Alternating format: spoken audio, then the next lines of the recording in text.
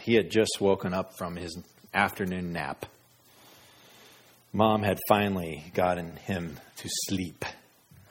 He was a busy, rowdy 1.5-year-old. And Mom was regularly worn out, and Joe wasn't much help. Of course, he had a job, and he was scraping together all he could to make ends meet. There wasn't a whole lot of work for him because, honestly, there wasn't a lot of new building going on. So he was trying to string together odd jobs here and there. Kitchen remodels and stable remodels and room additions.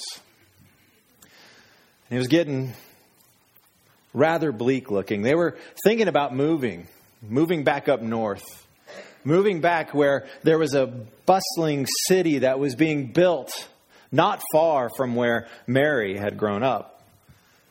And so they were kicking this around. Joe came home a little early that day. It was a little slow. It was December. It was a little cold. And Mary greeted him at the door with the bouncing baby boy on her hip, fresh awake from his nap. Of course, that was about 4 o'clock in the afternoon, the time of day when moms hit the wall, right? And they're ready for Dad to step up and help out. And right then, there's a knock at the door. Joe, Mary, are you expecting anybody today? No, I'm not expecting anyone.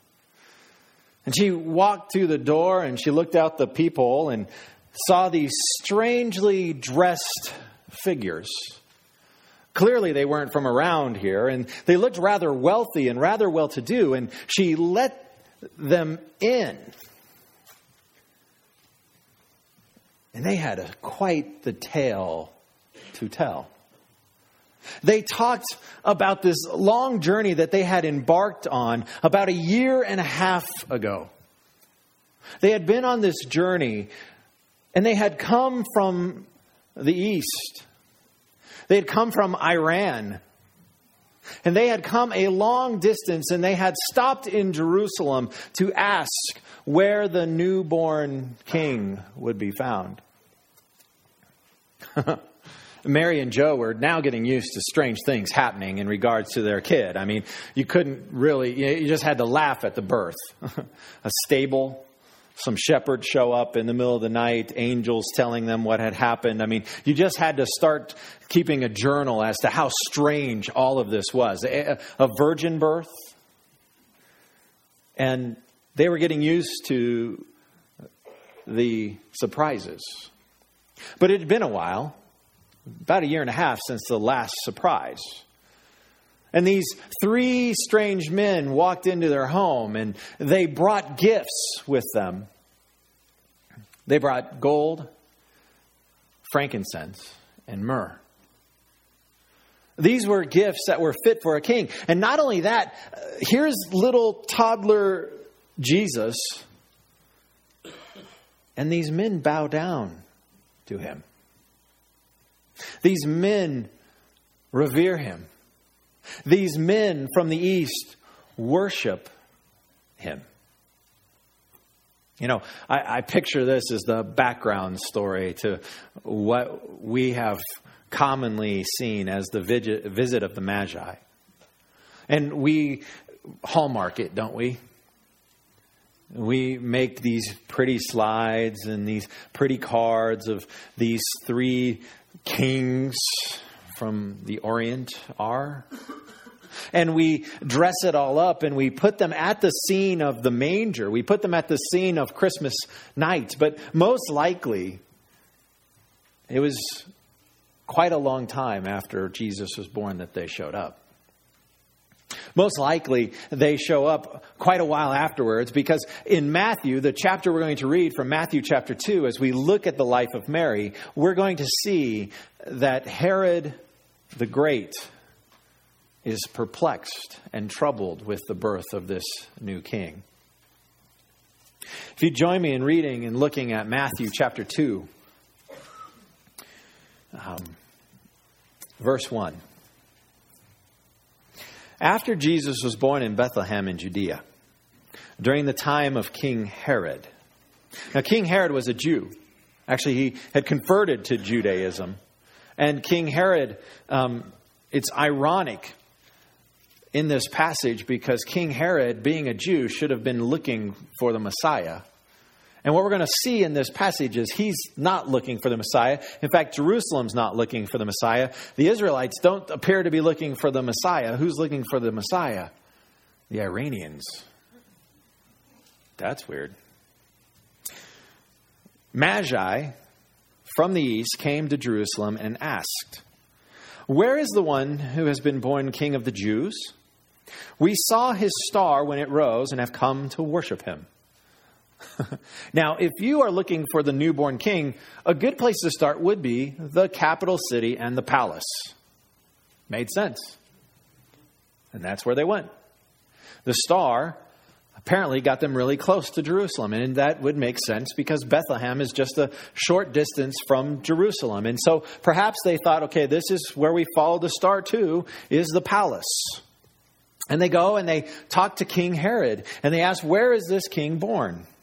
And King Herod, being a good converted Jew, when King Herod heard this, he was disturbed, and all Jerusalem with him.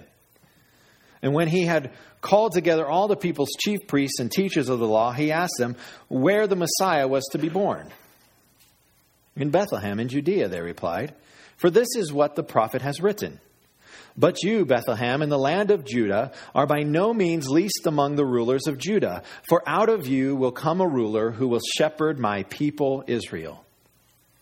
You know, probably there was a bit of a debate between the chief priests and the scribes and the Pharisees before they gave this answer. They probably debated because there's a bunch of different prophecies about the Messiah, and there's oftentimes not consensus on some of these things. And I wouldn't be surprised if they debated this and then they shared with Herod, this is what we think. And we read in this chapter that it disturbed Herod greatly. Now, why?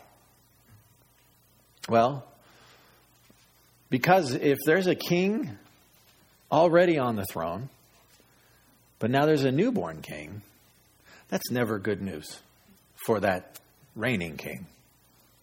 Especially if it's not your kid. Now, by this time in Herod's rule, and we can look at this in the writings of Josephus and in all these writings that are extra biblical outside of the Bible, we learn some crazy stuff about Herod. By this time in his rule, Herod has become a little insane. Now, Herod had done great things the first part of his rule and reign. He had actually restored and rebuilt the temple in Jerusalem. He had built it to a point of glory that was greater than the glory that the temple had under the rule of King Solomon, if you can imagine that. And this would be the temple that Jesus and the disciples throughout Christ's life that he would visit in Jerusalem, was the Herodian temple, the temple that Herod built and had restored for the Jewish people. He had done a lot of good things for the Jews. But by this time in his rule and reign, and he died in 4 BC, he was a little crazy. He had his own sons executed. He had one of his wives executed. He had one of his uncles executed. He was paranoid. He was trying to gather and strengthen his power base, and he was concerned that someone would usurp him and someone would remove him from power. And so you can only imagine what he thought when he heard this. Here's a bunch of foreigners saying they saw a star telling them that the newborn king is nearby. In fact, this is not an out of the ordinary story. Most prominent rulers in the ancient world, they would attribute some kind of astronomical sign to their birth.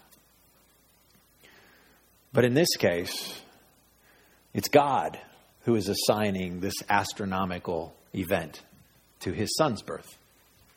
Now, we don't know much about these magi, but we do know that they were most likely Zoroastrian priests. Huh? They're not Jewish. They're not Christians. They're pagans. They are far from Yahweh, the God of the Jews, the God of Israel. And yet they're the ones looking for Messiah.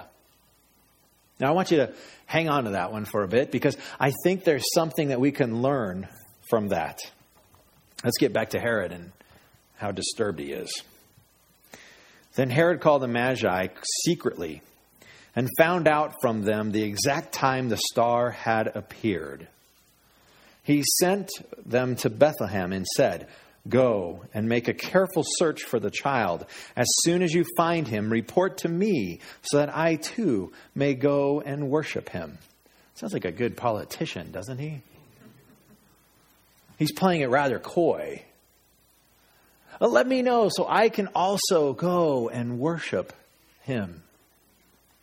And these Magi from the east, they don't know Herod. They don't have any reason to suspect anything at this point in time. Oh, sure, let's go and do this, and we'll go back to Herod. After they had heard the king, they went on their way, and the star they had seen, when it rose, went ahead of them until it stopped over the place where the child was. And when they saw the star, they were overjoyed.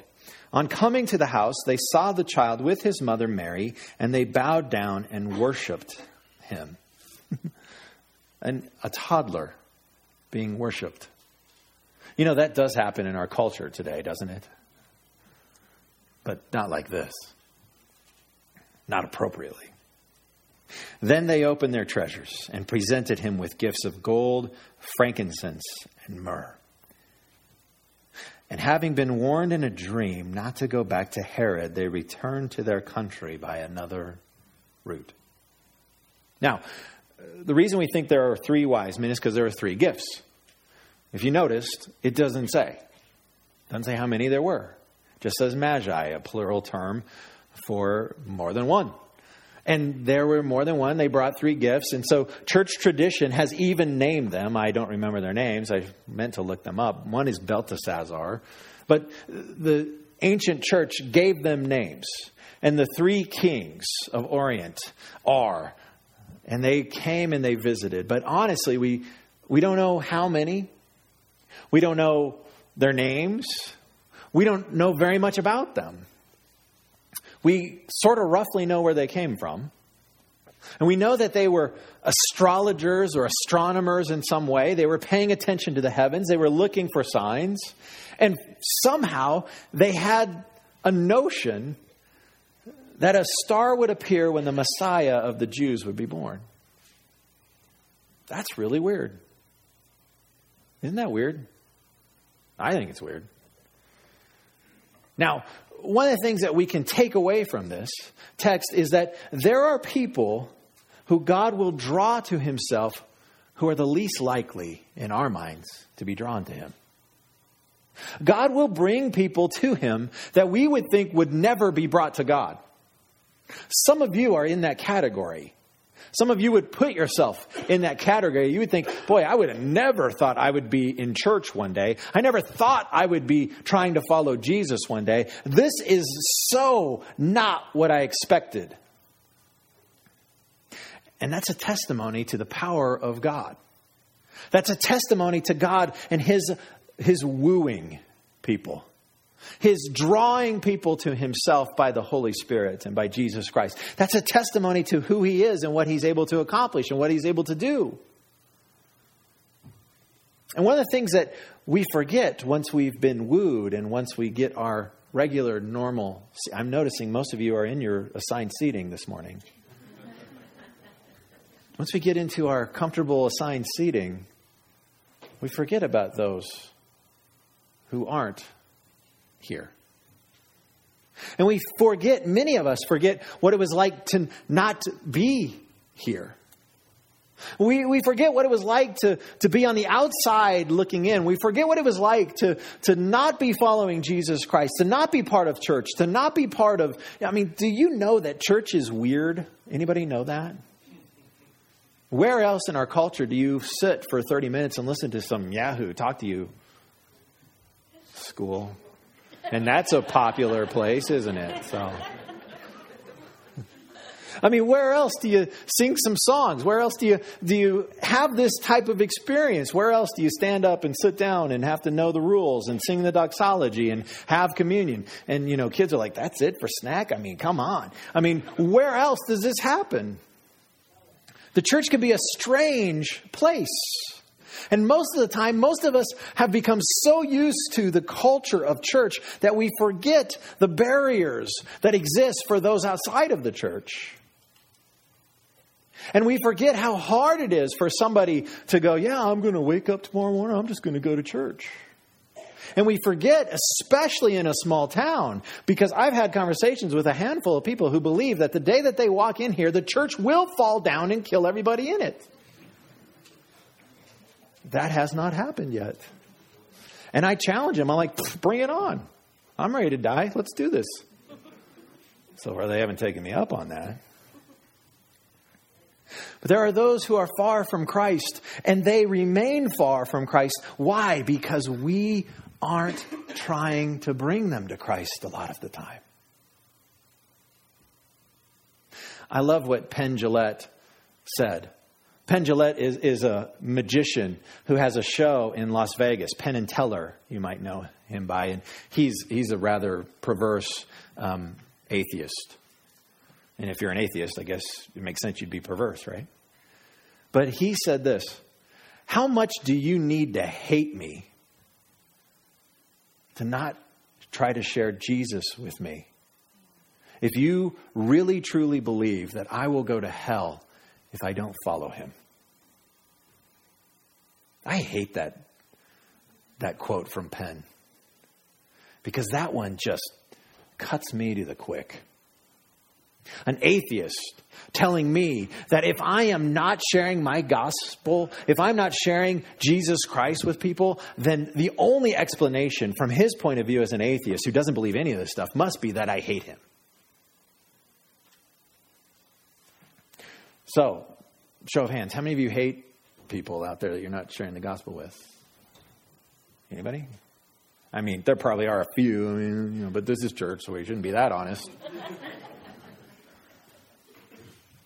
But my guess is there's some good folks that live next door. There's some really nice folks that you rub shoulders with at work. There's some really nice customers that every time they come in, they just kind of brighten your day. But you're not quite sure what they know of Christ. You're not quite sure what they know about following him. You're not quite sure if they've crossed the end line, the line of faith. And then there's that whole other category. You're pretty sure that they haven't. They're about at the 50-yard line. They're probably even closer to the opposite opponent's end zone. And you're like, well, I don't know if I'd waste my time. And let me remind you that here, right at the beginning of the Gospel of Matthew, God has put this in place to let us know that he is drawing pagans to himself. Magi from the east. Persians. You know, the people who are the ancestors of those who are saying death to Israel. Death to America. Those are the people that God draws to himself and to his son Jesus Christ in Matthew chapter 2. And he has not stopped that project. You know, a couple weeks ago I asked how many of you are Jewish. And so far, nobody's fessed up to that. Because none of you are. You know, we were all pagans. We were all people who were far from Jesus Christ. And Jesus has brought us to himself. And this is something he wants to continue to do and to replicate. And he, for some reason, has left it to you and me to do. Sometimes I'm like, you are crazy, God, to leave it up to me to do this. I mean, can't you send another star? Oh, but Steve, I've sent a star. I've sent the word of God. I've sent my son, the light of the world. You have those things. You go and be the star. In fact, Paul picks up on this kind of language where he says in Philippians, you live now in a crooked and depraved generation, and you hold out the word of life like stars shining in the darkness. You and I are stars. And we hold out the word of life to a dying, dark, crooked, depraved generation. Reminds me of that little song. that I learned long ago when I was a kid in church. This little light of mine, I'm going to let it shine. And then there's that one line that all the kids really liked. We didn't know what it meant, but we like to do the motions and we like to yell at church, right? Hide it under a bushel. What on earth is that? We don't know what a bushel is. I mean, we just knew that this is what we did. Hide it under a bushel. No! And as a kid, with all our guts and our gusto and our energy and our spazziness, we're like, you know what? I'm going to be a light. I'm going to let it shine. No! But then Monday comes.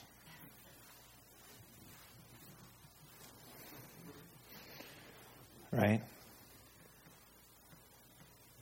It's so crazy that a little child's song could teach us so much about what it should look like. What it should look like for us to be stars in the dark world, holding out the word of life to a crooked and depraved generation. Does your flashlight have batteries? Is the bulb in working order? Is it on? Let your light shine. If we keep reading, and I wish we could stop here. I wish Matthew would have stopped there, because that preaches, and that's a good sermon. And you wish I would stop here, but I plan to keep going. When the Magi had gone, an angel of the Lord appeared to Joseph in a dream. See all these dreams going on?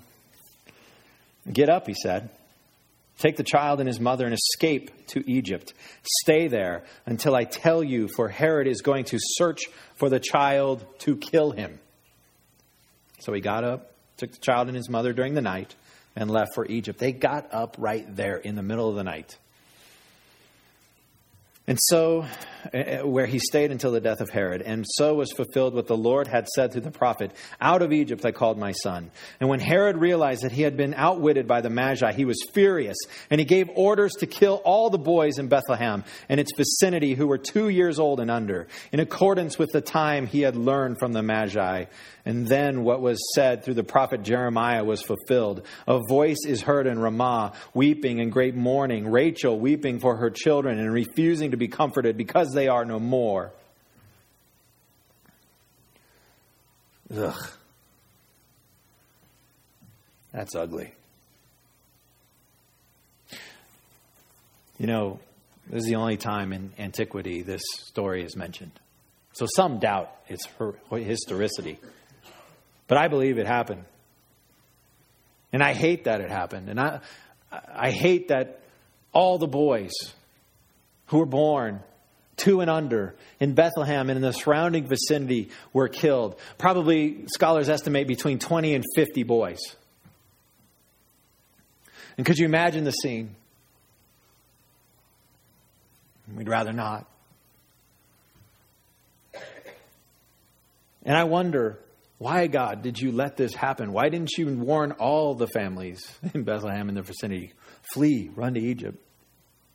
I wonder why he didn't, strike down Herod and not allow this to happen. Anybody ever have a question for God as to why, God? Why do you allow this to happen to me?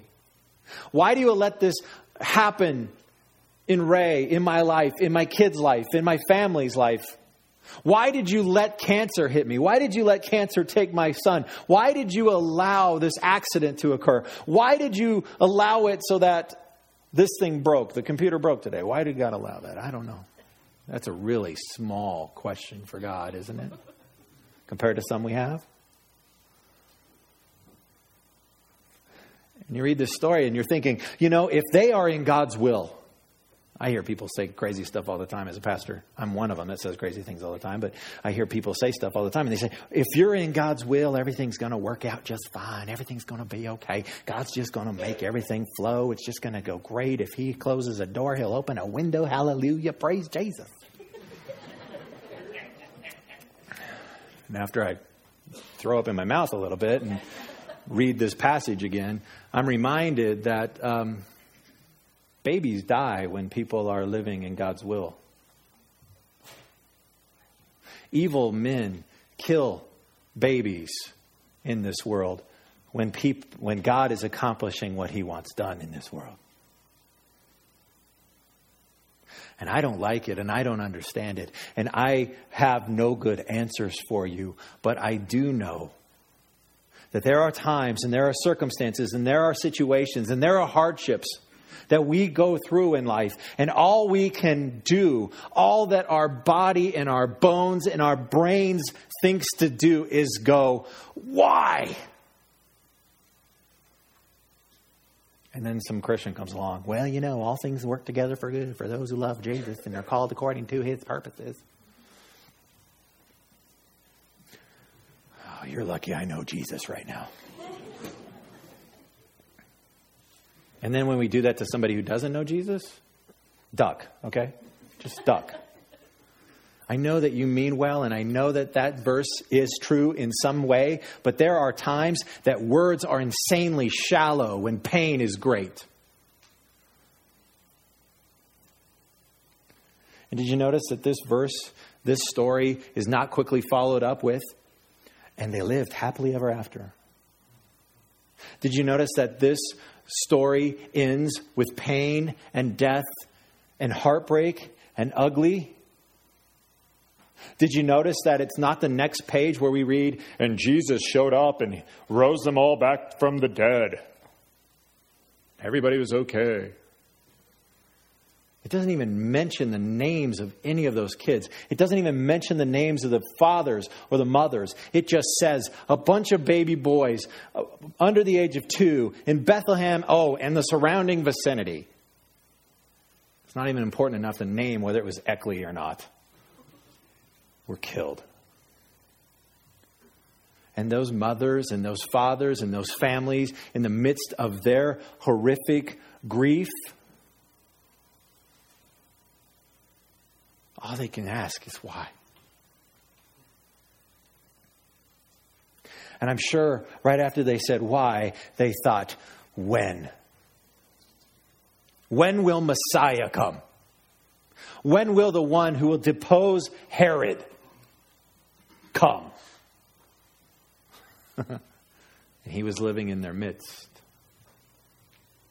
He was under their noses. There's times when we ask why. We ask when. But as Christians, we've got this. And it doesn't give us all the whys. And it doesn't tell us all the whens. But it gives us hope. It tells us that this is not the end of the story. Did you notice it happens in Matthew 2? It's not the end of the story.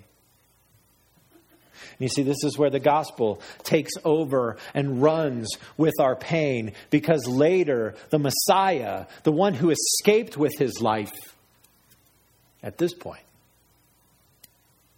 will return. And when he is in his early 30s, he will make a fatal decision. He will make a choice.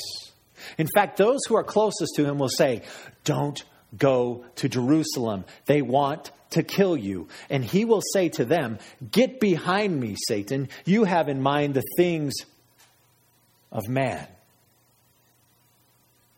But I am attending to my Father's business. And Jesus Christ will set his feet and heart and mind towards Jerusalem. And he will not be deterred. And he will not run to Egypt this time. And he will not call down angels to rescue him. And he will plead for his life in the Garden of Gethsemane. And he will cry out to the point where his very blood will ooze forth from his body. Because he knows there is no escaping this time.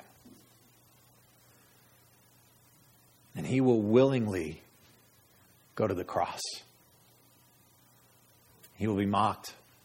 He will be beat. He will be ridiculed. And in a few weeks, we will see his mother stands there watching. And this time, Jesus will not escape with his life. And it is through his death that he will give life. It is through his death that the great unwinding and unraveling of evil will begin. It is through his death that Satan will be tricked and the devil's schemes will be undone. It is through his death that the answer to our question, why and when, will begin to be answered. It's important for you to remember, begin to be answered. Because I have a lot of questions still. I have a lot of things in my mind and in my heart, and I've got deep, dark, ugly in there. And I wish I could be more faithful to God than I am sometimes. And I wish I could just go forward and go, you know what? It's all going to be okay. But there are times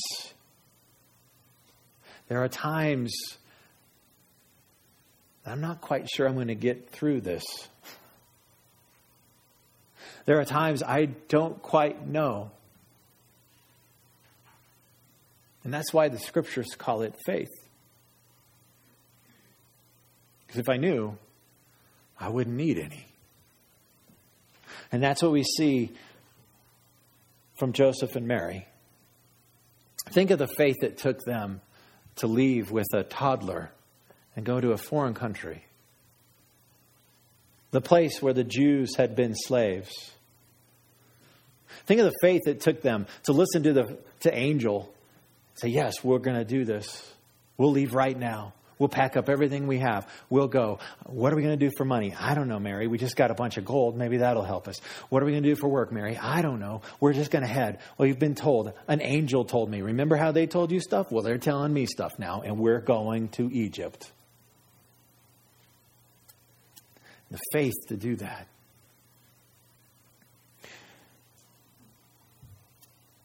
Imagine a church full of people who read Matthew 2 and they have a heart for pagans. They have a heart for those far from Jesus. They have a heart for those who don't know him and they want to hold out the word of life. Imagine a church of people. I don't know. I bet you 10 people could make a huge difference in Ray. I think 10 folks who just go, I'm going to let my light shine. I'm going to befriend people who don't know Christ. I'm going to reach out to them. I'm going to love them.